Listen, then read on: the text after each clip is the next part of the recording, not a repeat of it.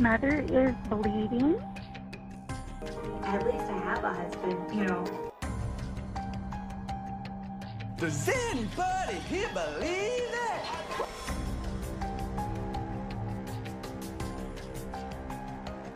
Does anybody here believe that?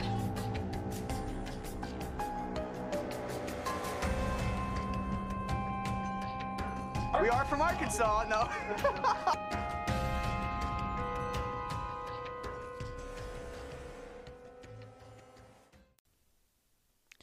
Episode 12. That makes this the Jason episode. Don't know who that is. A lost boy. And Jason, he was the one with the suit. Oh, okay. In the treehouse. That's all him. Okay. So this episode premiere, I realize I haven't been saying like the premiere dates. I don't know if anybody really cares about that, but I'm going to forgot about that. But this one premiered October 20th, 2008. And it was called Cheaper by the Duggars. Again, Merp. Pretty much we know what this is going to be about, given the name. So the episode starts with Michelle, like a little voiceover as they're like showing different scenes. And Michelle says, "Budgeting for 19 people in our family is not an easy task. It takes creativity and a lot of work." So Michelle is getting ready to take all the little boys shopping for new shoes. Well, new is with parentheses. Yeah. Taking the little boys shopping for shoes. Apparently, Jed had the entire bottom of his cowboy boot fall off. Mm-hmm. So there is kind of a funny scene of Joy duct taping them back together. And she even colors the duct tape black so that it matches with the boot. And she takes it over to Michelle. And Michelle says, what is she? "You did a good job, Joy. Looks like a brand new boots. Even the duct tape." So, takes me back to my days of when I would make paper shoes for my doll. And I'm like, that's Joy. She's just making new shoes for her brother. Exactly. So, Josiah, again, if you notice, Josiah is like the only boy that they have for talking heads. Yeah. But besides episodes that Josh is in, which Josh wasn't like in this, besides Josh, like they don't really interview any other boy that really. So again, Josiah carrying the show on his back. But Josiah says how most families shop at malls and get all this expensive clothes and shoes. But my family, we just go to the thrift store. So that's kind of how Josiah talks. He always has this like, in my family, we just go to the thrift store. Yeah. But it's also a mindset, like it shows this mindset of like, oh, we're better than all these other people because they're going and getting expensive clothes at the mall. It felt like they were vilifying. I wonder. I kind of actually wrote it down, then I kind of crossed it off because I wrote down arrogant, like question mark. But then I was like, maybe I'm just reading into this too much. So I did cross it off. So it's funny that you say that because I did get a little sense of arrogance. Like, oh, you're just like wasting your money on new things. Yeah. So that is really funny. So then the producer asks, this is now not a talking head. This is outside on the porch, and it's Josiah and Joy. Clearly the producer is talking to Josiah because that's the only kid they talk to. But the producer asks why it's important to save money, and Josiah is getting ready to talk, and Joy just kind of like, she just takes over. And What's she that says, like? Don't give that lady any... He's joking, you guys. Yeah. So Joy says, well, it's important for all people to save money. And she says it just kind of like, what do you mean? So they're getting ready to leave. And Michelle gets in the car and like, she's about ready to like fucking take off. And then she, just happens to turn around and notice Johanna like chilling in the back seat. And she's like, oh, we have a stowaway. And then she says, you get to stay home with Daddy. And Jim Bob comes together. And of course, she cries. Because I would cry too if my option was staying home with Jim Bob. So, me too, Hanny. Yeah, she was not having it. Me too. So, then the producer, again in Talking Head, asks Josiah if it bothers him having to buy used shoes instead of new. And he says that sometimes it's hard to find sizes, but like if you're at a store that has good stock, like you'll find something. Then Michelle talks of how being homeschooled helps them to feel, so that makes them to not feel the need to like keep up and have the peer pressure of like fads fashion trends and clothing. Yeah. Yeah. And I will say this takes me back for a little bit of a minute if we don't mind a slight sidestep. So when I was in first grade, I was friends with this girl, and she one day came up to me and said, "My mom says you get your clothes at thrift stores." And at this age, like, I don't think I really knew the term thrift store. Mm-hmm. I just knew that my mom took me to DI, which is Deseret Industries, which is the Mormon thrift store, which I gotta say, I may not be Mormon anymore, but they put on a good thrift. They put on a good, clean, well-organized thrift that doesn't smell bad when you walk in. So I just knew it as that, like, I didn't really know what she meant by the word thrift. Mm-hmm. So I remember going home and telling my mom, and my mom was like, "Oh, that's funny." Because the reason that came up is because her mom was complimenting how cute your clothes were and wanted to know where I shopped for you. But then the funny thing to then go tell your daughter, like, they shop at thrift stores. So, like, it's such a... But I don't know. This girl was a bitch. Like, I know that it's probably frowned upon to call, like, children bitches. But this girl, to me, was like this is when I realized that you could... I think there are some girls that literally, like, in the womb are a mean girl. Because I don't know how by first grade you could be that. Like, she also told me... small therapy session. So when we played, she always made me be the boy. And then... Okay, so I have a mole on the corner of my mouth. I guess when you're, like, Marilyn Monroe, it's a beauty mark. When you're me, it's a mole. Like, this girl was such a twat that she literally one day was like, "Oh, you know what I hate? I hate when people," and she pointed to the corner of her mouth. She's like, "I hate when people have those, like, moles." Oh. In the first grade. Oh, my God. Like, I feel like to be that bitchy by the first grade, like, it's obviously deep. Your mom's that way. It's deep within you. Like, you know, so she was mean, but ultimately I feel like I won the end of that friendship, because one day I got fed up with it and I told her breath smelled like poop, because it did. And we were done being friends. And then, like, a year later, she was like, "I just want to be your friend again." I'm like, "Nope, you're a bitch." Wow. So you're saying it was done with old poop breath? Yeah, you know, like, point? I was actually kind of a little bit of a pushover in by first grade. Second grade was my mom calls second grade my breakout year. That's the year that I threw, like, spitballs all over the ceiling in the bathroom. And you were testing your boundaries. Yeah, and when the teacher asked me why, I said, "'Cause it's fun." And she was like, "Did you have to tell the teacher?" You should have blamed it on poop breath. But like, I think that's like, that was my breakout year. I was like, I got rid of this toxic friend with poop breath. Right. I'm throwing spitballs. I was like wilding out. But damn. Anyways, but that was a really side tangent to talk about how there is some truth to what Michelle was saying, that there are some kids that are fucking assholes about if you shop at a thrift store. Yeah. So that was one thing where I'm like, I do kind of agree with that a little bit. Anyways. Can somebody get that bitch a certs? I looked her up. I know her new name. I know, you know. Oh, I my know. God. You know it. I wonder what her breath situation is these days. So, anyways, moving on. So then it's kind of funny to watch Michelle try to, like, handle all of the little boys out in public alone. Yeah. It's not really something we've seen up until this point. Mm-hmm. It's always been, if they're out with the older kids. Mm-hmm. So she's got all the little boys, and by no means are they being bad. Like, they're not they're just being kids. They're getting into some toys that are that, you know, nothing crazy.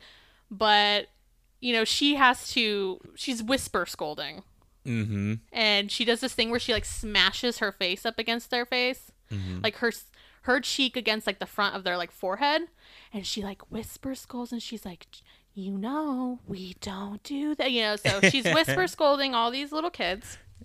The whisper scolding reminds me of, if I may go back, the Talk Boy toy that was in Home Alone, and it was when they record. Is it called Talk Boy? Yeah. Because then they also had Talk Girl, and my cousin Stacy had one, and it was like pink and purple, but it was the same thing. But yeah, in that Talk Boy commercial, the kid who has it is like recording things and then using it to make funny things happen. Hi, kids, we're home early. Yes. When he's trying to trick his, like, older brother or sister from, like, sitting on the couch with some chick. Yep. Hi, kids, we're home early. Your Michelle whisper scolding kind of reminds me of that. It takes you back. Yep. So then Michelle goes into talking about how shopping is a privilege and not a right. So they must, like, they have to act right. They need to have good behavior, blah, blah, blah. And I thought that was weird where it's like, it is not a privilege to go out in public. Because it, like, she was really not a like... right. It's not a right. It is a privilege. Yeah, that's correct. Yeah. It's not a right to go out in public. Oh. Well, and the only reason I really bring that up is because...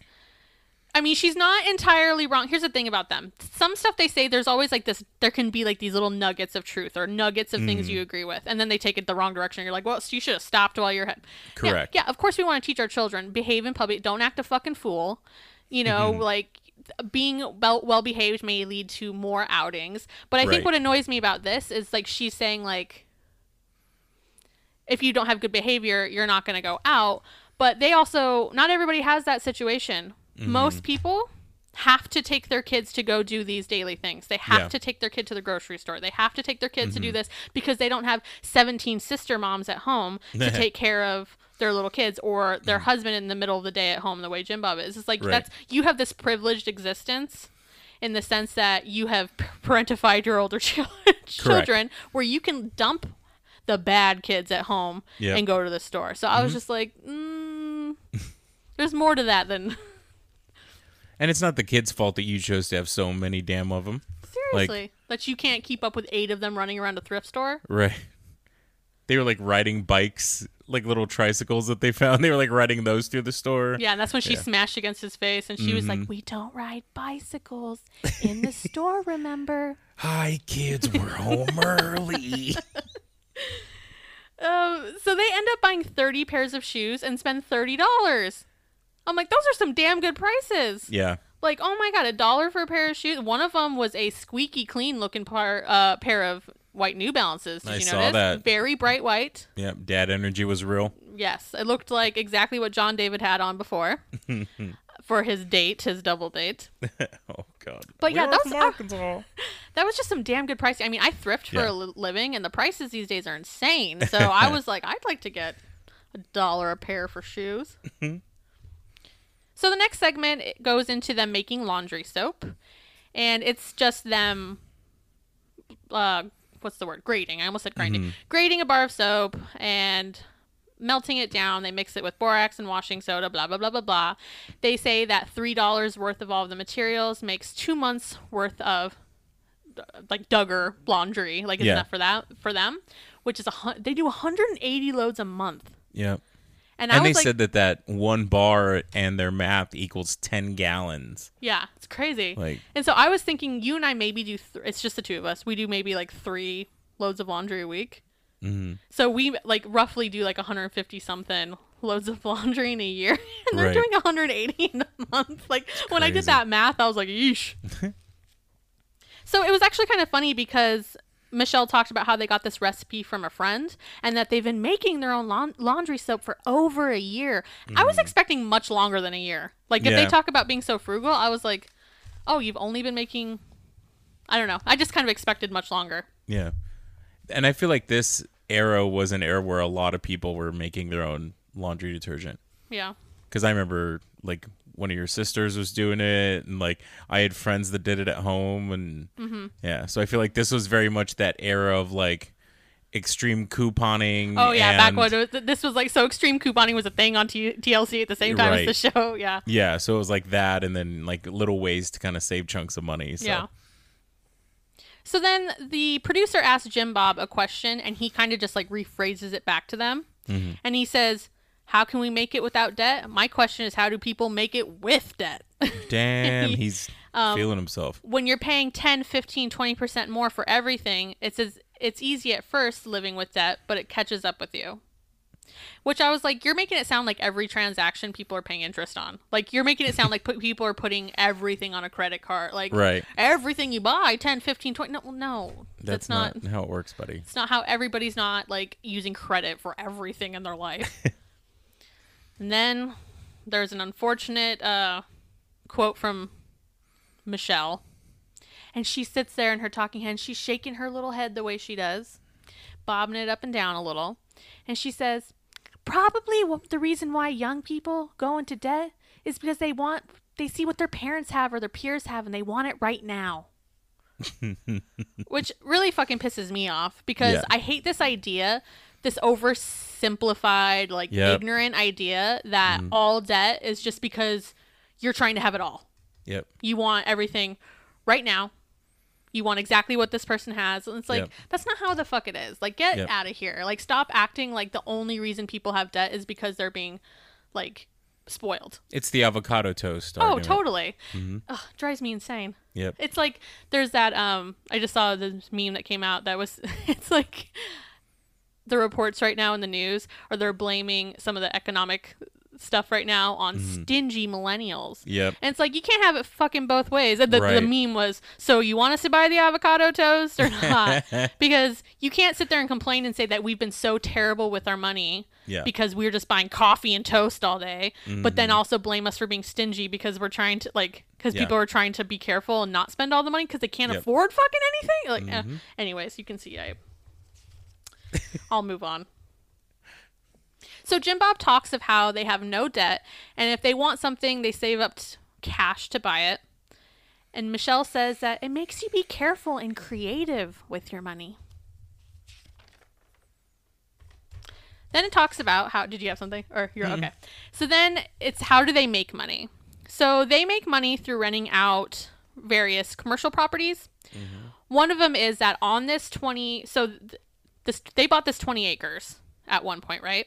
And it had an old chicken hatchery on it that they ended up dividing up into units, and they rent those out. That's actually on the same land that their house is on. They originally bought that land to do all that, and then when they couldn't find a place to plop their house down, they ended up going like, oh, we'll just use this part of the land. So it's very close to their home. Oh, fascinating. So Jim Bob talks about how any of the work that needs to be done on the units, the boys help him with, and they just show him going to like pick up a rent check. Another way that they make money is that there's like some hilly parts of their land. So they have one area where they're approached by people to put a cell phone tower. So they get rent off of having these cell phone towers on their land. So that's another way that they make money. Then it cuts to how a Korean film crew has come because they're doing a series on large families because of the low birth rates in their country. And the family was just kind of complaining that it was like long days. Yeah. Like, you know, they're like, we're up early, staying up late. They wanted everything. And they're like, they worked as hard. So they introduced that. So with them being there, they take yet another trip to Aldi. So we saw this like twice, right, so far? So this is the third trip to Aldi. And it's funny because Jana has this part where she says that a lot of people, you know, don't like to go out shopping, but in their family, everyone enjoys it. And she she says they beg. And the way she said beg, like she emphasized beg to go because you get out of the house. Because you get out of the house, yep. So I feel like it takes it back to like the whole, it's a privilege.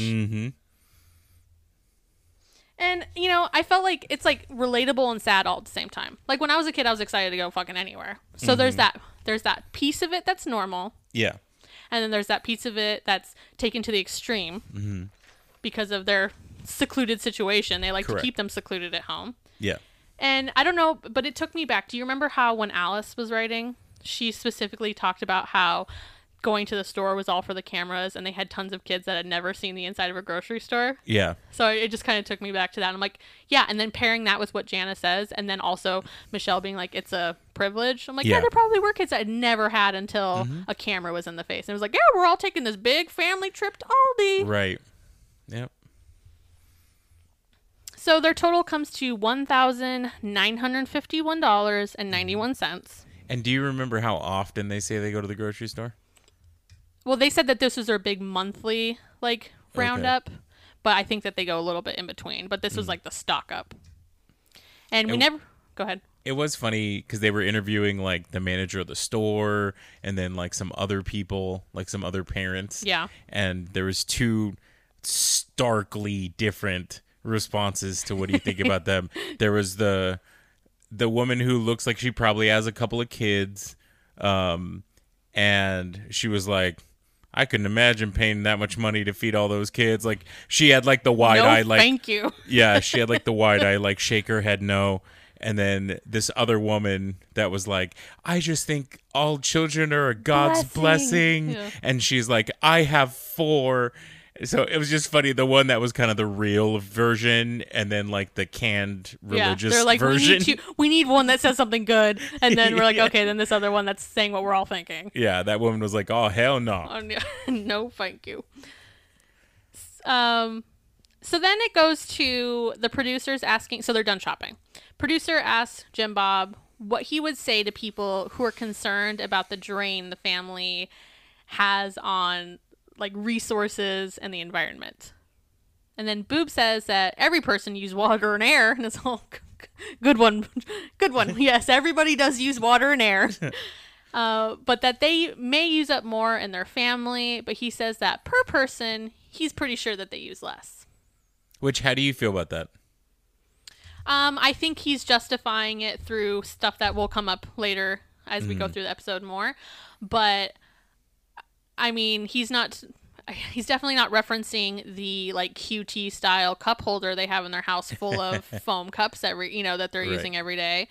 And I think that they definitely, again, cherry pick, well, we're doing this. Mm-hmm. So that makes up for it. But then there's all these other ways. So Michelle specifically says that they're more resourceful using things that others would discard. And it's like, that's true. Mm-hmm. Like, and like, I'm all about thrifting. Like, I love it. And, I like to give stuff a second life. Mm. But I do feel like they're glossing over some of the other things that they definitely probably use. Yeah, whole lot of resources for. Yeah. And I'm not saying they would be using way more than like the average person. Like, it's probably pretty comparable. Yeah, I just don't think it's vastly less, like he's saying. Yeah, they're probably just regular fucking people, but he just wants to make it sound like, oh no, it's a fraction almost. Mm-hmm. And this is the second time in the same episode, and now I'm going to be looking for this where Lego Hair was asked something about the way that they live, and his response was to like snottily turn the question back at the person answering. Yeah, that's what I think is funny. Is like he totally rephrases it. He's like, "Well, what you really are saying," or he's just like, "Well, you said this, but I think what the question really is." Right. Yeah, it's kind of like, "Oh, okay." So it goes back to kind of last week where it was like, "Oh, you don't like getting questioned about stuff, whether it's like kind of attacking questions or not.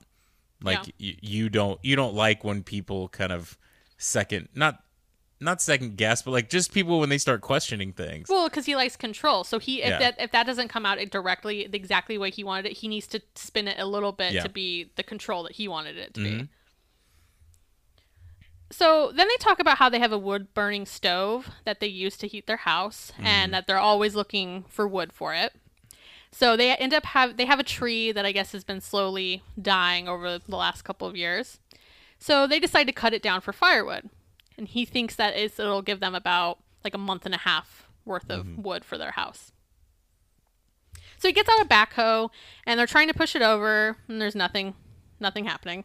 So they dig down towards the bottom to try to push it. Again, nothing. Jessa, it gets a little like Duggars spicy, where she says, they're just boys, so they do everything the hard way. I think they should just notch it out, and it would come right down. Then finally, hours later, they decide to do just that. And she's like, they're finally doing what I said.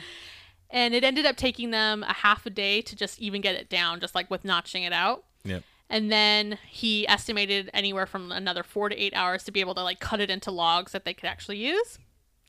But their estimated savings was $700. Yeah. So I think this is the type of thing that he's like, well, see, we cut down our own tree, right. That type of stuff. And I'm not saying it's not a good thing, but I feel like he takes this type of shit and like runs with it. Oh, yeah. So then they end up, they have a friend that lives in an apartment, and he wanted to have a garden, so they offered up space on their land to allow him to garden, and he ends up teaching the children, and they have, I think they said like 100-yard, like, line up against this fence where he's teaching them how to grow stuff, mostly cucumbers and tomatoes. And I did think it was funny that my understanding is that now they have a pretty good garden only because Jana still lives at home, and she's like totally like Joanna Gaines, like fangirl. So they do that now because that's like a hobby of Jana. But for people who are so like resourceful about saving money, I'm honestly shocked that they weren't already have a garden. Doesn't that seem like something that would really fall in line with like the Fundy world? Like we should be out there barefoot, like growing our own food. So I think it's really funny that they're just now making their own laundry soap. They're just now learning to garden. Like those are types of things that I kind of would have them expected to already be doing. Right. So the next scene is them doing home perms, which my mom used to perm Breeze, my oldest sister. She used to perm her hair at home. I remember the smell very vividly.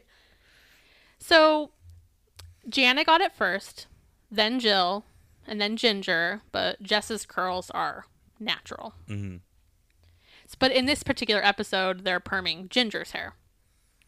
There's Jill saying how a professional, it would cost about like $200, and then for them, it's just $11 in supplies since they learned how to do it from one of their friends. And in the talking head with Jill, the producer asks, where does the Duggar hairstyle come from? And Jill says, our hairstyle, this is quotes, our hairstyle, people ask us why we all look the same. And then she says, why do all the girls at school look the same? And then she thinks her response is hilarious. Like she does like a double knee slap. Like just imagine both hands up in the air, slapping both the knees. And she says, it's because of their friends. They want to look like each other. And she's dying at this. She's feeling herself.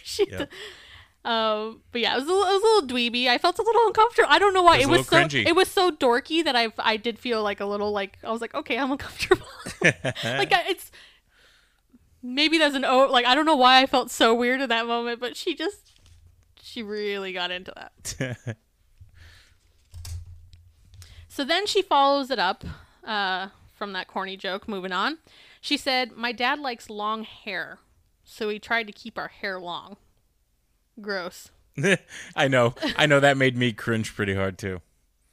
And like, I was just thinking about I never once in my life ever took my dad's preferences into account for fucking anything in my life. You didn't listen to your headship? No, like never once did I be like, my dad might like me to wear this, or my dad might like my hair. The fuck, who thinks of their dad? So it's not like they asked him, Dad, how do you like hair? He's obviously being like, you girls. Like, I just hate how everything gets spun like so. It's our decision. Yeah, it's it came natural. No, he was like, no, you don't cut your hair. You keep your hair long. Like, right. It's so gross. Yeah. Oh, is that it? Yeah, that is it. So then it ends with, yeah, that's really it. I was like, is that it? But no, it is. I do love the fact that during the credits, they played a chunk of the Korean story in Korean. And I feel like a lot of this episode was filler. Yeah. But I definitely wrote at the end that I wish I could watch these episodes with the Korean voiceover instead. Well, all I could think is when they're showing that segment, I'm like, if they ever replay that in any type of syndication, I hope there's a giant disclaimer, like over there about the family, about just them in general. You might guys want to cut this from anything that this was in, any kind of propaganda about families. But there was at one point where Michelle was like, Dad, in his wit, told them when they got here, because there's like there's a translator, but still a language barrier. Yeah. And I guess Jim Bob was like, this is a typical American family, and they thought that was so funny that he was like kind of confusing them. And of course. I'm like, God, Boob, you're just he's such a fucking boob. That's why he's Jim Boob. There was a point when they were showing the tree, where they interview him like off to the side, and he's like wearing a hard hat. And I'm like, bro, you're nowhere even close to that tree. Why the hell are you wearing a hard hat? I think he took off the Lego hair and then put the hard hat on. So he couldn't take it off, yeah, even though he walked away, because the entire piece would come up with it. Exactly. It would expose the little circle at the top, that little nubby thing. It would expose it. He's working real hard. Got to make sure that hard hat's on. That's all I have. Do you have anything else for the episode? No, it was a pretty chill episode. Yep. A lot of this stuff I feel like they rehashed, like them going to the grocery store and blah blah blah. We saw a lot of that stuff in the specials and things. So, but this time we got perms and soap. So there you go. Okay, so we'll take a teeny tiny break. I'll go fill up our drinks, and we'll be back for the deep dive. in a twist, a spin that nobody could see coming, today's deep dive is all about finances. Whoa. Did you see it coming? Not from left field. So last episode, we talked about how like the financial seminar was the very first thing that connected the Duggars to IBLP. Correct. So we're going to talk more about that. So at the point that they were first introduced to it, this was at the point in their marriage where they had a car lot, a towing business, and a convenience store. Okay. And apparently there was a guy at their church who was a successful businessman. They didn't say exactly what he did. But this guy that they considered successful, and he started inviting over 50 guys from church, that include Lego hair, to come over every Friday morning for breakfast. And while they had breakfast, then they would, or afterwards or whatever, they started watching this video series that he was recommending to all of them. That video series was Financial Freedom by Jim Sammons. Okay. Jim Bob has since said that after seeing the first session, the truths from God's Word being taught through Mr. Sammons began to convict me of my need to owe no man anything but love. Okay. So this is what got it going for Jim Bob. Apparently, so he watched this whole series with all of those 49 other guys over donuts or something. And then, because I can't imagine it was like a full breakfast. I'm just saying, it's probably like a continental. Yeah, that the guy's wife put together. Right. His helpmeet. You know, it's not like this guy's putting it together. I had a blueberry bagel and I stood around a TV and watched finance videos with 50 guys. Do you think they had like the acrylic, like little shelf thing like they have in hotels? Like little tongs and you just... Yeah. Anyway, so after he watched it with all these guys, Jim Bob was like, Michelle, you have to see this. So then he ended up watching it again entirely, like, or going to, I don't know if they went to one or, but he ended up bringing Michelle and then she saw it and then it was his second time going through the whole thing. Okay. So that's what got them hooked into this whole culty business. Go figure. They talk about money being evil. The first thing that, the root of all evil, that's the first thing that got their claws in them. Of course. So maybe that's one thing I don't disagree with. It's that forbidden fruit. So let's talk about Mr. Jim Sammons. Another fucking Jim. Good God. Like, we don't have enough of them. I approve of his last name, though. Sammons? But it's Sammons. Never mind. I can't stand him. It's not like the fish. I don't care for him. So Jim Sammons, apparently he had this life goal of becoming a millionaire by the age of 30. Mm-hmm. But instead, at the age of 29, he was on the brink of going bankrupt. Okay. And he was feeling so much pressure from all of this that he could barely eat or sleep. Okay. So it was through his experiences, both his failures and his successes, because he did go on to become like a very successful and prominent real estate developer in like Fort Worth area. So it was through both all of his failures and successes that he decided to develop a method for applying biblical principles to your finances. Of course. Got to get the fucking Bible involved in everything. Exactly. But you can see how this lines up with IBLP, because when I was kind of telling you the gist of it last week, remember how they were talking about how he had like the basic principles, and it was basically seeing all aspects of life through the perspective of God. Okay. So you can see how this lines up with that. Yeah. I mean, if he was that bankrupt, he should have just stopped buying coffee and stopped buying avocado toast. Yeah, it's simple. It's very easy. Yeah. Stop being so like bougie. Yep. And it'd be done tomorrow. You'd be rich. You'd be a millionaire tomorrow. Yeah. Maybe you should get the medium fry instead of large. Psh. Go to the 1, 2, 3 menu they have. Get the baked potato at Wendy's. Yep. Hot and ready from Little Caesars. So go figure. Jim Sammons has been a really huge part of IBLP. Aside from creating the entire Financial Freedom seminar, he also served on the board of directors from 1980 to 2002. So, oh wow, long time. Yeah. He's the president of ATI, the homeschooling thing. Okay. And even Automotive Technical Institute. Yeah. Very, very close. Mm-hmm. Close. And then even so, after he was done being on the board of directors, then he served as a chairman of the advisory board. So he's very heavily involved, as you can see. Yeah. So let's just talk a little bit about this actual financial freedom seminar. It is 16 hours long. Oh, Yeesh. man. Divided into 20 50-minute sessions. God. Everything's so fucking long with these people, but I think that's what they do. I think that's part of it. Like, I think that's testing their faith. I think it's like, oh, you couldn't we're going to make it long, and like, we're going to get you that way, because it's like, you got to stick around through the whole thing. Yeah, you're right. It's like testing you. Build the piousness. So it goes over, so this 20 50-minute sessions, it talks about on their website, is like, you could divide it up, kind of like it sounds like they were doing it Jim Bob's thing, or they're like, you can turn it into a weekend conference, like I'm assuming like 2 days of 8 hours, or like blah blah blah blah blah, but they're like, it's a lot of information, no shit. Jeez. So I dug around trying to find like specific. You dug her around. That's right. I didn't even do that on purpose. I was trying to find specific teachings about the course, and like, I just really wasn't coming up with what I was thinking I would find. So I was getting kind of frustrated, because I'm like, why the fuck is this thing such a thing, and I can't just find like coursework or like a fucking... You were looking for a PowerPoint. Like, I was just looking for something, like, and other stuff I talked about, like, I actually saw stuff from seminars that was kind of like the what's it called? Not like the minutes. Agenda? Yeah, the agenda. Like, I'm like, why can't I find anything? Or all these people over this course of time that have taken it, why isn't there some sort of summary fucking anywhere? Somebody scan a pamphlet for me. Like, seriously, I was like, why can't I find this? But I figured out why. And it's because all of the teachings of it are like incredibly vague.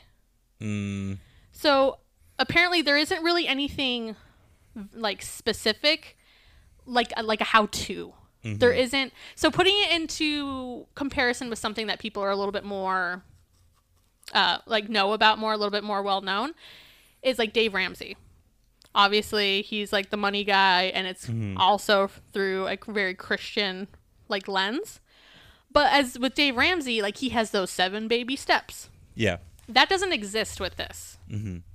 So that's why I was not able to find what I was looking for. I'm like, this shouldn't be that hard. Because it doesn't exist. But it doesn't, because it doesn't exist. Okay. The whole thing really is Jim quoting scripture and different Bible stories and relating it to experiences either in his own life or other people's as examples.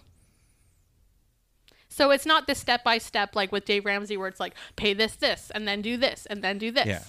It's just this idea. It's just these scripture connections. And a way to get money out of people repeatedly. That too. Yeah. So he's just basically attributing things that did or didn't happen to whether or not he had involved God in the decision-making. Yeah. It feels very... plausible deniability filled. Yeah. Because if, like Dave Ramsey has steps to how to do these things. So if you do them, even if it's not perfect and you're like a billionaire, you're still probably going to be in a better position than you were when you started. Because there's actionable, like, yeah. Correct. Yeah, that's a perfect word for it. Yeah. There isn't anything here. So I feel like somebody does these things and loses a bunch of money. They can't sue this person by saying, hey, this is a financial thing and we followed it and we lost all our money. They can't do that. Yeah. Because it's like, well, you misinterpreted it. Yeah, or you weren't doing exactly what God wanted. It's very easy to then point it to something that they didn't do quite right. Yeah. In your involvement with God. Did you pray about it long enough? Obviously, your relationship is not strong enough. There's always going to be something. Yeah. And the reason I brought that up also because I could really feel that Jim Bob and Michelle do the exact same thing of like, let's just try to take these things and relate it to this. So reading their book, one of the things that they talk about is how when they owned the convenience store, Jim Bob thought that he had this opportunity with somebody that was like a welder or whatever to have a big new sign made. He thought it would really help the business. So he paid $10,000 to have this big new sign made. They had to have a crane install it, all that stuff. The very same day that sign was installed, There was a big gust of wind, knocked it over. The thing came crashing down, broke entirely. He did not have insurance coverage on it, so he was out $10,000. Okay. So he attributes this to making that decision without really talking too much about Michelle about it, not praying about it. So here's their example of like, look what we did, and we hadn't prayed about it. Which my question is, what would the spin be had he prayed about it? Right. And the sign still came fucking crashing down. Mm-hmm. I think maybe it wouldn't have ended up in the book, because then you don't have a story, like, correct. This is just a good way to be like, see what happens when you don't involve God on your decisions. But on the flip side, they have another example in their book. Okay, so they talk about how, so when they had their car lot, the first one, they lived in a little house that was like on the lot. And they said it was very, very dusty. There was like a gravel parking lot. Mm-hmm. And he said that every time you opened the door, big gusts of wind brought all sorts of like dirt and grit inside. Okay. So their house was constantly covered with like dirt. Their vacuum broke. So Michelle was sweeping the carpet with like a broom. Okay.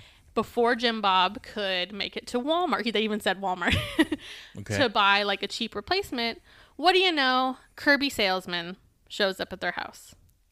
He shows off this vacuum that of course they think is wonderful. Mm-hmm. But they keep asking him what the cost is, and the guy's kind of like dodging it. They find out at the end it's $1,200. Okay. And they're like, nope, we just committed ourselves to, because they had just taken this seminar very recently. Mm-hmm. So they told him, nope, we've committed ourselves to not getting into debt, because he offered them a payment plan. Mm-hmm. And they're like, nope, we're not doing that. We don't have the cash to buy it. We're not getting into a payment plan. Sorry. So then, of course, they say that just a couple days later, what do you know? One of their friends calls them up and says, did you guys need a vacuum cleaner? So this guy comes to, and they're like, yeah, we actually did. Guy shows up with the exact same Kirby, apparently, that they saw a few days earlier. Says that he bought it a year ago at an estate sale, but turns out they don't need it. So they buy it from him for $200. And then he has this quote about this. That vacuum cleaner was the beginning of a spiritual journey that has shown us how God wants to meet our needs and sometimes even our wants. And he does it with exactly the right timing. Now, first of all, do you feel like that story is true? I think that's really wildly like coincidental if that's true. I think there's some liberty. Actually happened?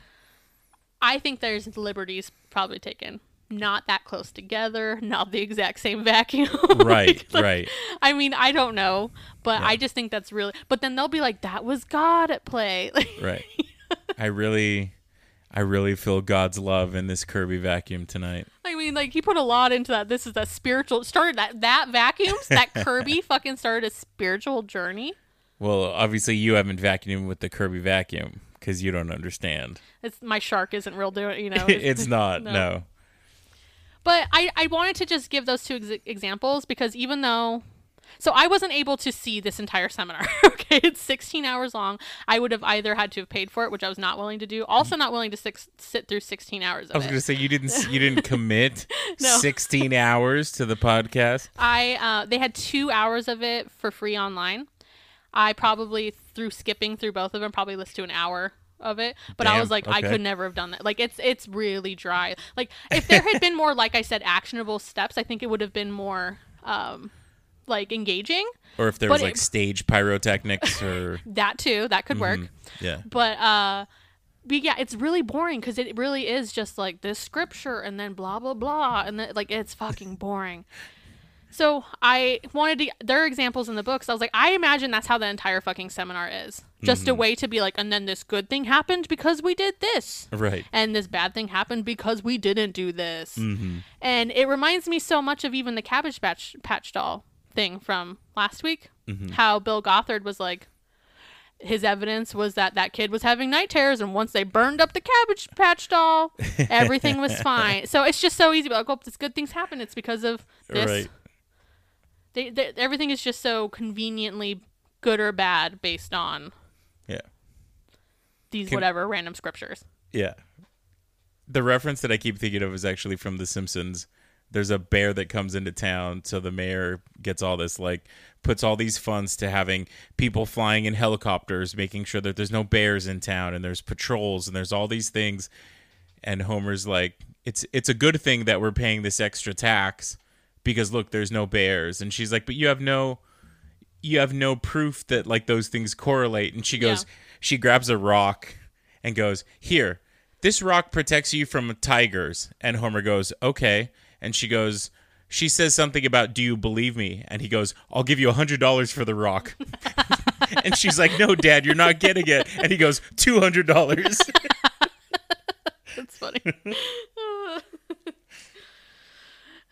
Okay, so since I can't go through like the entire course, I am at least going to address the 20 principles that they cover. Mm-hmm. Now, some of them are, I mean, it's dull. And I'm only getting because I don't have the actual like teachings in front of me. I'm getting this information based off of their like descriptions. It's not even a summary. It's just descriptions of the course. Mm-hmm. And some of them I'm only going to give you the principle and move on. Some of them we can like expand on a little bit, but because there's 20, they're not worth getting into all of them. So principle number 1, learn what it really means to be financially free. One of the quotes that they had under that one was, the contest between biblical Christianity and secular humanism is alive today as ever. Wow. Very be scary. afraid. Be afraid of those humanists. Can't be too human. Can't be putting any credence toward humans. Number 2 is to know God's 4 purposes for money. So I actually had to, they don't tell you in any, like, this all feels very secretive that I can't, like, find shit. So I had to dig. I was, like, 6 pages into Google, guys. Oh, my 6 gosh. pages in where I found somebody else, like some other pastor that kind of talks about stuff based off, yeah. But he specifically says it was based off of 2 people, but I could tell that this was referring to Jim Sammons. And so, it's God's 4 what? 4 purposes for money. So the first food, the first one fancy cars, beautiful women, brand new shoes. Oh, I didn't know if this was a hip hop video or not. Not quite. So the first one is to provide basic needs. Okay. The second is to confirm direction. And left. It says God will supply money or lack of it to confirm direction. So basically it's like saying if I don't have the money for it, it means that God is telling me now is not the right time.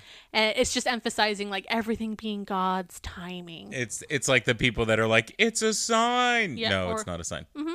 Yeah, and it even specifically said like, you know, if I only have this much money, do I need to wait for another time, or do I need to get something used, or do I need to not get it at all? Like, yeah. And I'm like, you know what? I really don't fucking think God is that invested in you wanting a fucking MacBook. Like, just... You mean God's not interested in Deborah's financial sitch? Like, I just don't think it's that deep. I think he's got bigger things to worry about, but whatever. He's like, Laura, do you still have that bill on auto pay? So the third purpose for money is to give, and it says both to the poor and to God via tithing. Okay. And the fourth is to illustrate God's power. Illustrate God's power with money. Okay, so that was all under the second principle. Correct. So the third principle is to identify and reject false financial concepts. Like crypto? Yeah, false. NFTs? Yeah, I think that would be heavily frowned up. 4 frowny faces from IBLP on the crypto. 4 frownies. The fourth principle is to recognize God's reproofs for wrong ways to riches. The fifth is to choose to serve God rather than money. Ooh, Jim Bob, you listening? The sixth is to establish the tithe as a weekly reminder. Do you have to, like, is it like at night it becomes low tithe? I'm confused as to how this works. But under that one, it asks the question, like it poses the question, should I still be paying tithing if I'm in debt? Okay. And it says, yes, of course. Yeah. But it says that actually debt might be the result of you not tithing. Oh my God. And I have to admittedly say that, like, the topic of tithing is a big trigger for me. Like, I'm very bitter. So fucking bitter. Yeah. It was like I'm like, sorry. No. So my dad paid tithing every fucking week. Mm-hmm. So he was all paid up with God, right? Right. Sorry, guys. But then, like, I remember eating stale croutons out of the back of the pantry. Mm-hmm. And I was just telling Tim earlier this week about how as a kid, how I would, like, put cereal into sandwich baggies and hide it in my room. Mm-hmm. Because, no, I remember I was telling him even how it wasn't so that I could eat if we're running out of food and I would be taking, like, I very vividly remember thinking so that the rest of my family could eat whatever food is left and I'll be fine eating this cereal. Mm-hmm. And I just hid it in parts of my room. Yep. So to me, I'm very bitter about this idea that, like, you should be paying tithing even if at the detriment of your family. Yeah. So yeah, my dad was squared up with God apparently. But I don't know, call me fucking selfish. I prefer to eat. You know? Yeah. And why wouldn't your family that you created be your like providing for them not be your number one priority? Mm-hmm. And we kind of talked that with Pa Keller. Yeah. And that where he had a good paying job and did stuff and like left to do something in service of his faith that he thought, but once again, you have a responsibility here, and what better way to show your faith to the God that you believe in than by taking care of the people that you helped create. And there's no winning if you say something to this. Like, if I were to tell people, like, that I'm bitter about that, they'd be like, well, you don't know what blessings you were getting because of the tithing. Like, maybe that's why you still had a roof over your head. Like, you know, like, oh, so we didn't lose our house, but so that's the blessings we were getting from tithing, or, you know, like, they're always going to find a way to be like, it's almost like toxic positivity. Yeah. But, like, with God involved, like, through this lens of, like, God and his blessings. Yeah. I don't know. It's like, I would have preferred to have food all the time. Yeah. And I think the challenge is that seemed like a guiding principle of your father in general, was that he was justifying the shitty situation he was leaving his family in by being like, well, I was doing stuff for the church, or I was doing stuff with this group, or, you know, like you said, he was squared up with God, so everything else could fuck off. Yeah, and, like, I remember, because there's a little slip, there's a little envelope that has your bishop's name on it, and a little slip, and my dad paid it in cash every week. You could do check, but he paid it in cash every week. And I just remember, like, watching him go through his wallet and pull out this money, put it in there, and I was just like, we never fucking see any of that. Like, yeah, I don't know. Just something that sticks with me. Very, very bitter. Yeah, and it's not like you were hoping for things that were above and beyond. You weren't hoping for ridiculously fancy cars and a pool in the backyard and these things that cost tons of money. You just wanted to fucking eat on a regular basis. Yeah, or have food in the house, and, you know. Like, I was telling my friend Maddie just last week when I was at her house, like, how, you know, I was packing my own lunches. My parents didn't do that shit. And so I packed my sandwich, and it's not even like I was a kid that was just wanting to eat fun food, just like junk food. Like, I just wanted to eat food, okay? But I was like kind of like jealous of the kids around me that got to have chips with their sandwich. So I brought a bag of ramen to eat the noodles dry with my sandwich, so I'd have something crunchy to eat, you know? Yeah. And it's like, it's not like I was asking for anything crazy. I just, hey, like, you know, maybe that could have gone towards some of my lunch. I don't know. Crazy idea that some of that tithing. Anyways, we'll move on to the seventh one. It is to purpose to keep out of debt. So it's funny because they use that word purpose. Like Jim Bob said in the episode, we purposed to not have any debt. Yep. So again, seeing all of the lingo that they use, the training, the purpose, it's very, because you don't hear anybody say we purpose to. You hear people say, they wouldn't phrase it that way. The 8th principle is to learn to live within your income. The 9th is to develop sales resistance. Number 10, what?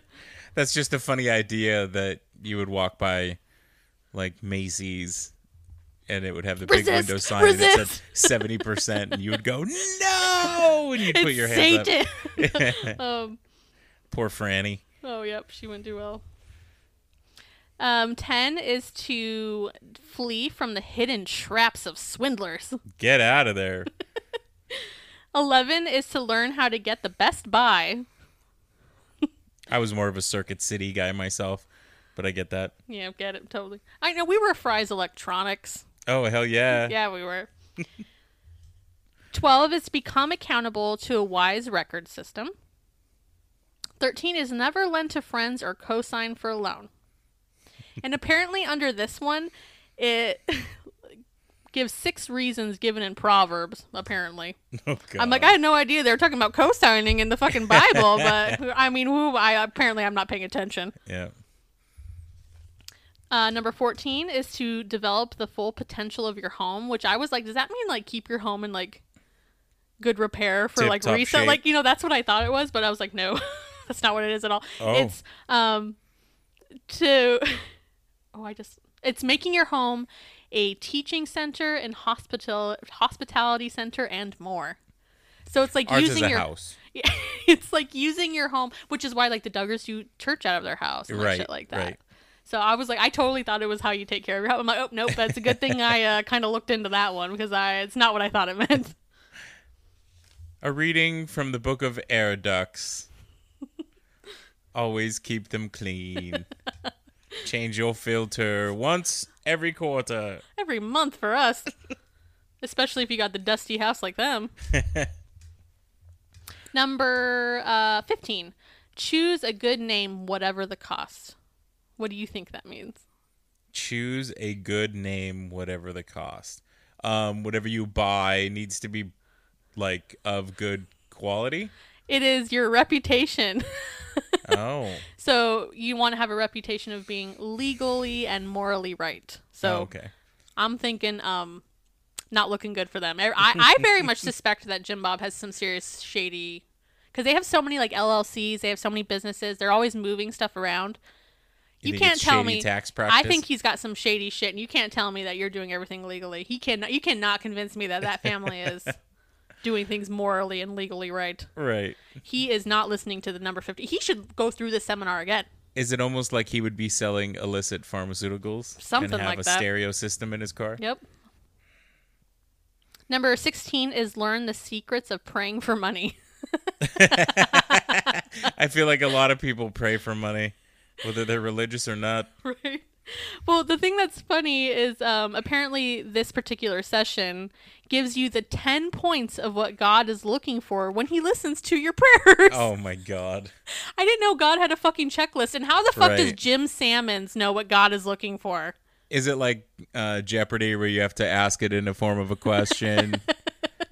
Well, I'm thinking that, you know, when I was doing the research on Pa Keller and Rock of Ages ministry, I think that their points are indicating that you need to have a good Wi-Fi connection, like a solid username and pass, you know. So do you think that ends up in the 10 points there somewhere? Right. You didn't use a capitalized letter, please.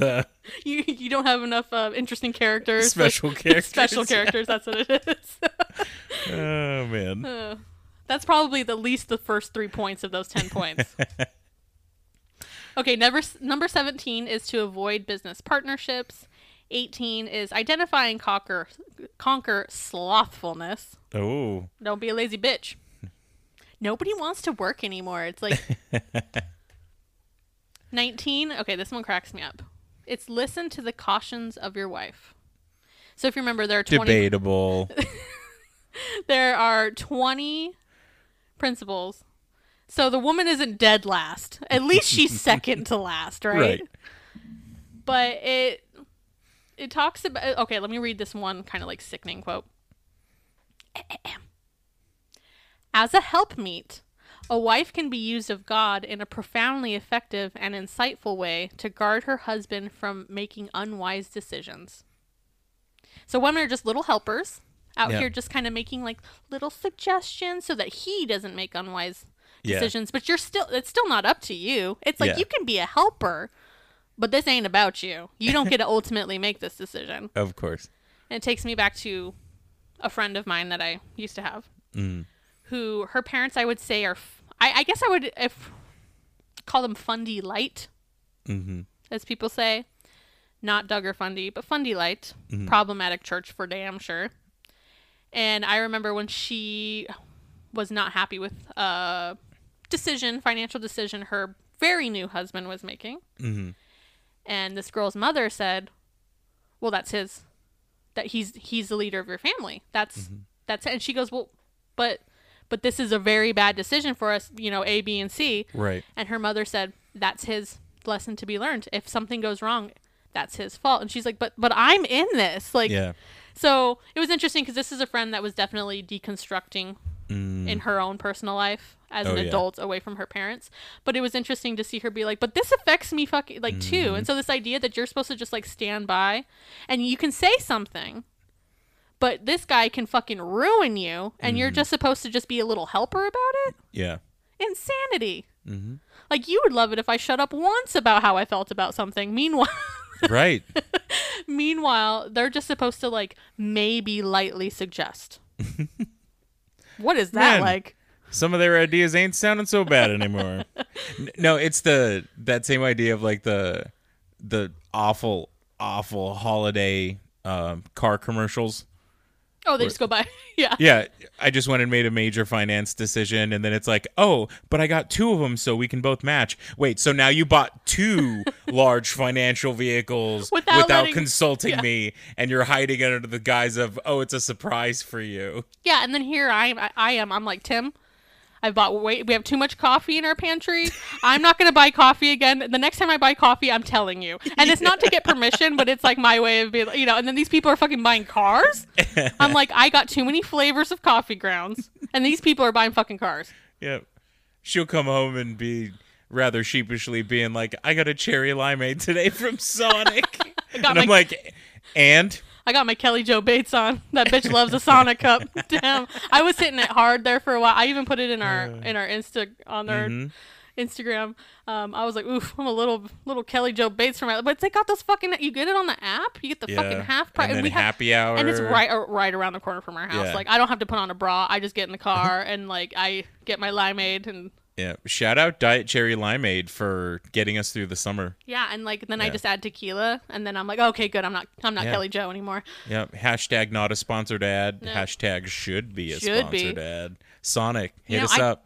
I talked a lot of shit about their food, but then I got their pickle fries. Damn. Yeah, their food is either trash or it's delicious, like depending on the item. Yeah. Like there's no middle ground. And I don't get a ton of the food. I mostly get drinks. But now we're talking about Sonic. Okay, sorry guys, Sonic. Anyways, moving the fuck on.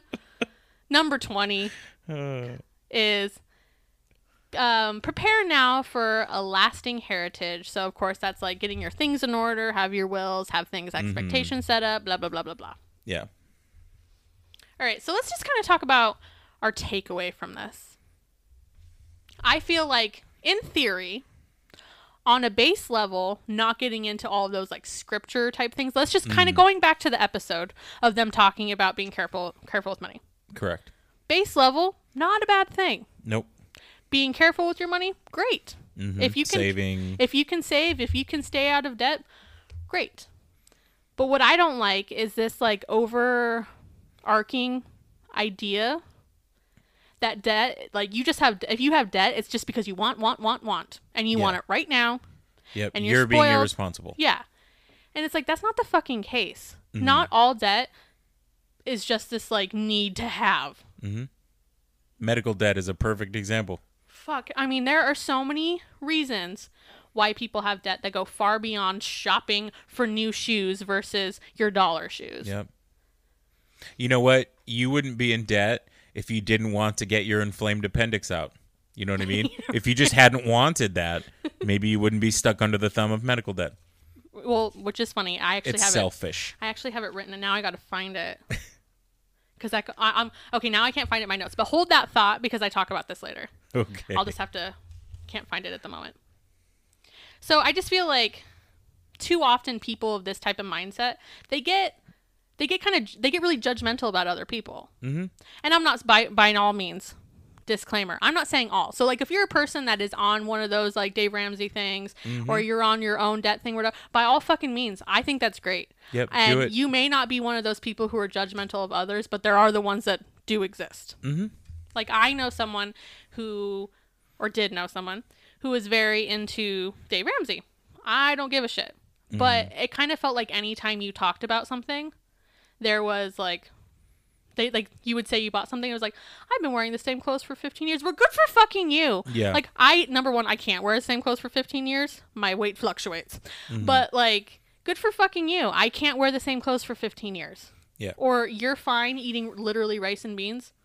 Good for fucking you. Yeah. But not all of us have to live, or it'd be like, it was very much I've railed to Tim lately about how much I hate the word just.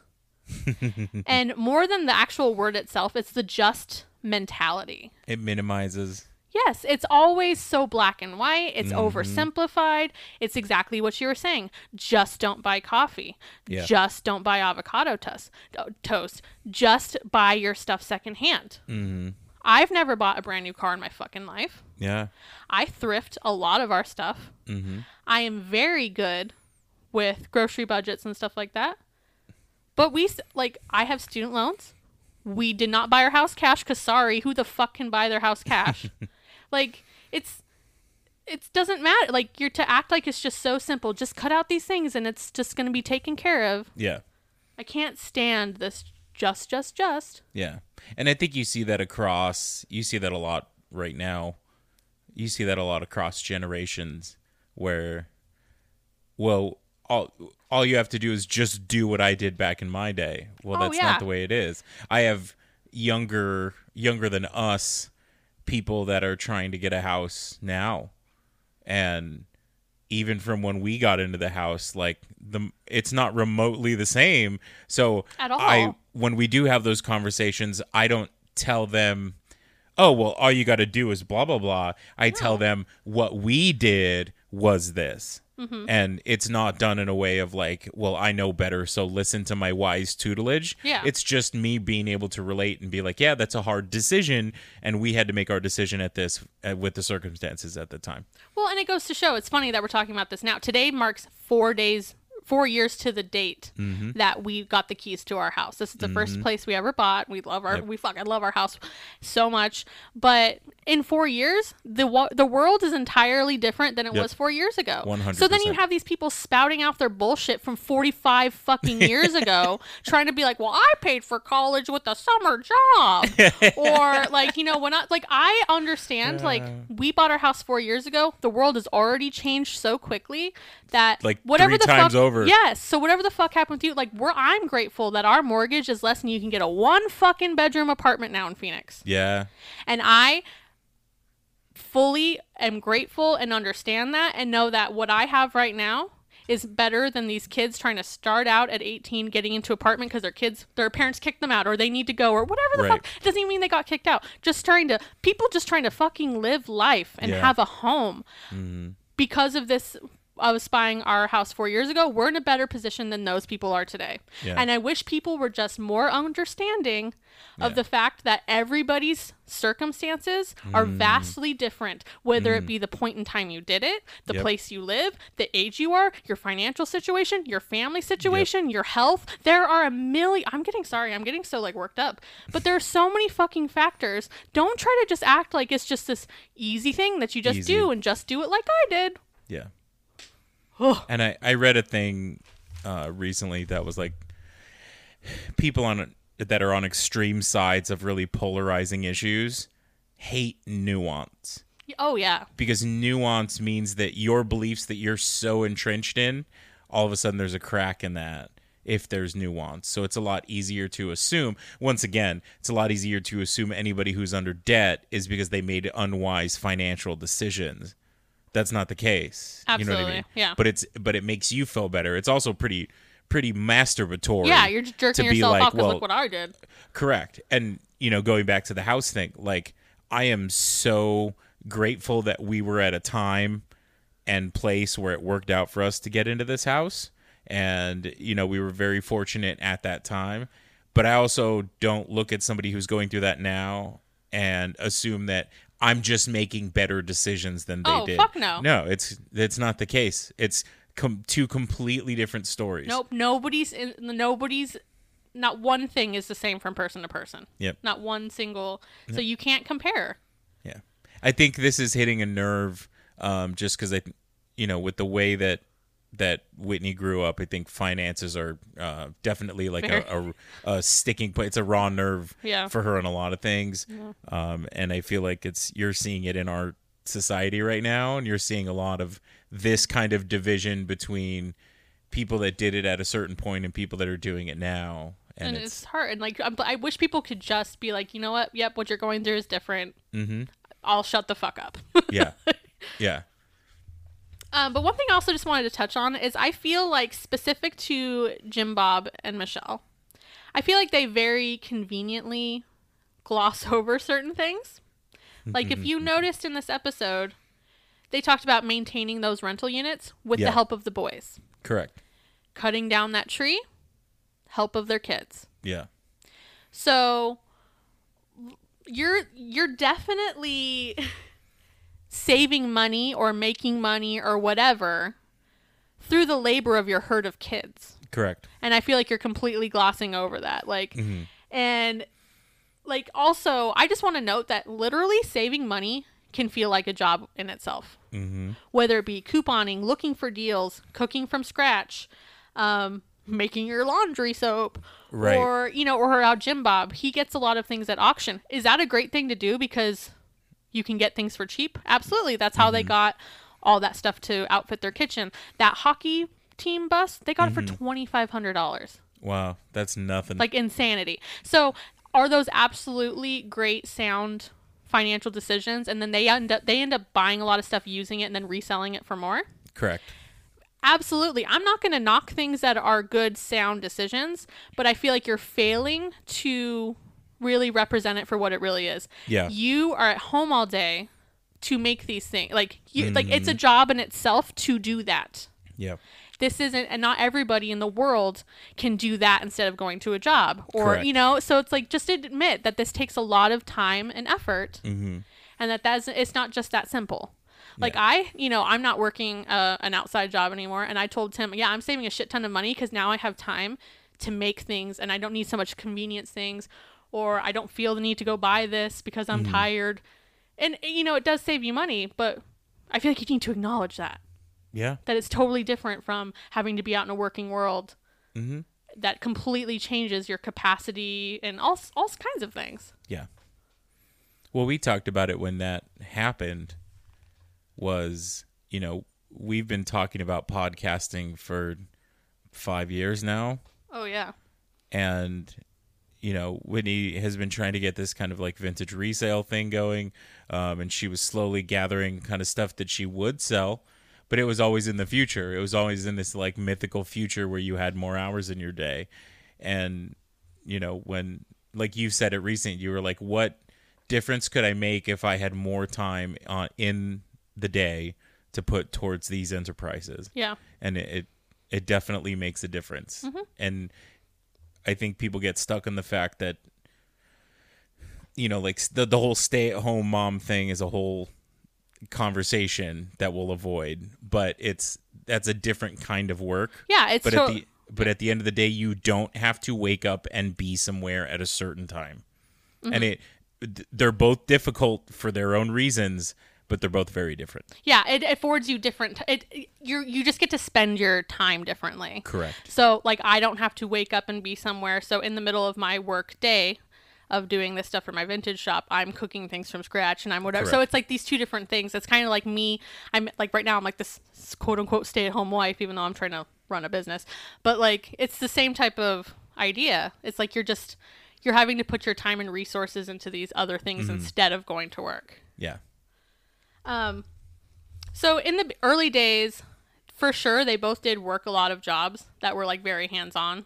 The car lot, the towing, the store. But now, he has things that are more hands-off, a little bit more passive. Mm-hmm. So that affords him that time to be able to go to auctions and like flip things and like whatever. So that's where you can make, with your time that you now have, that money that like another person just going to a job can't just like doesn't have enough hours in the day to do. So correct. Yeah, so it's like you have the time to go to these auctions and things like that. And your kids are watching your own kids. Exactly. You have all the time in the fucking world. He didn't have to drag any of the Lost Boys to the auction. Nope. So my one final thought is that I was super irritated with like Boom and Michelle's pretty much arrogance of how they were just like, you know, talking about debt because people just want things. So like I again was scouring for just something I could find, and I did find it. Uh-oh.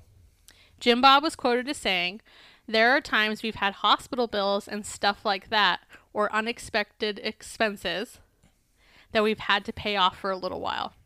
And Michelle butted in and says, "But our goal is to not be in debt." So it's funny because, I thought you said you have no debt. Correct. And maybe this is a really good example of how you think you can be doing all the things and you're doing all the things right, and life still fucking happens. Mm-hmm.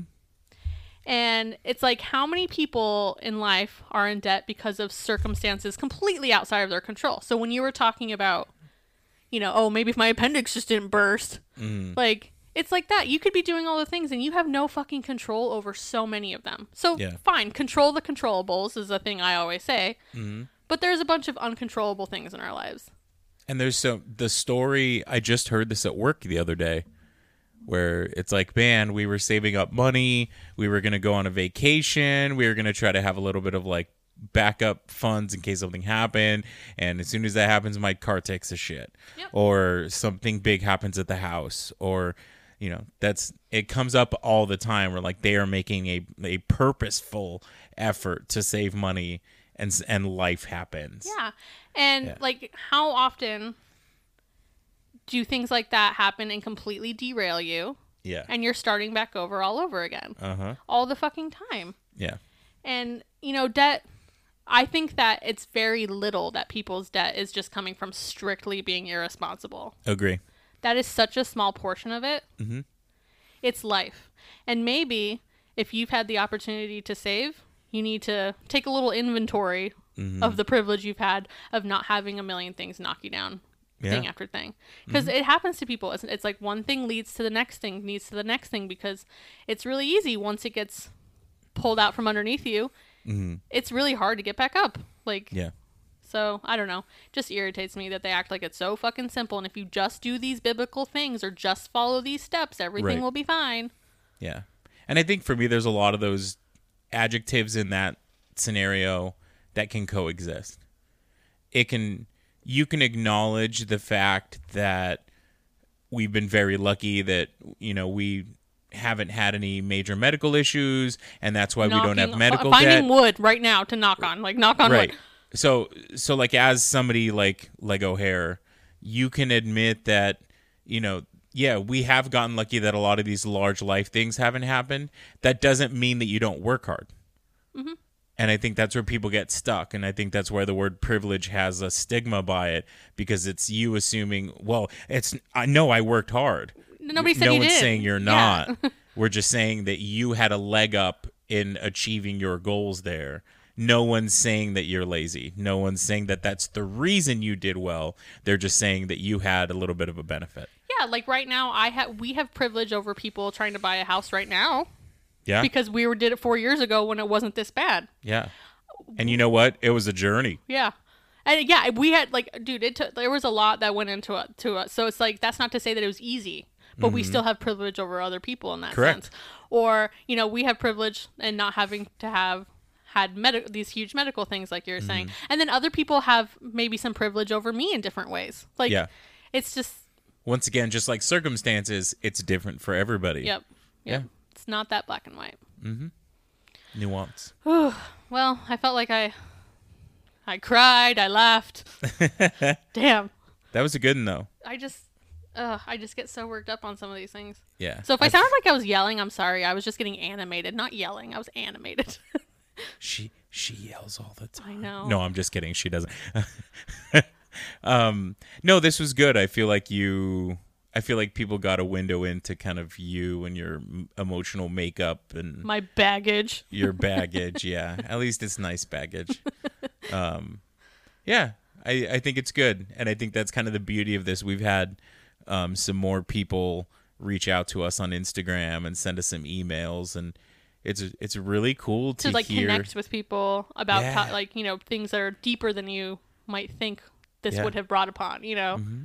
And I told Whitney it's a weird idea that we blabber onto a website for a little bit over an hour a week from our bedroom, and these people are writing us and communicating such cool stories and, you know, feeling like they look forward to it. And I'm like, it's weird. We babbled into a microphone and people look forward to it every week. So on that note, so as always, we have the email digginguptheduggars@gmail.com. The Instagram, Digging Up the Duggars Pod, which, of course, I always talk about how I do the episode visuals every week. But I also just want to point out that usually about once a week, I like to do something kind of fun and interactive in the stories. So those are kind of fun, too. And weird ways that I feel like I get to kind of know people. Mm-hmm. Based off last week's episode, I asked people what thing do they love as much as I love the vegetable peeler. So I got to hear what things people love. So it's kind of just fun to, like, you know, learn these random little things that, you know, about people. So join us over there, join in on the conversations. And yeah, that's it for me. Have a good week.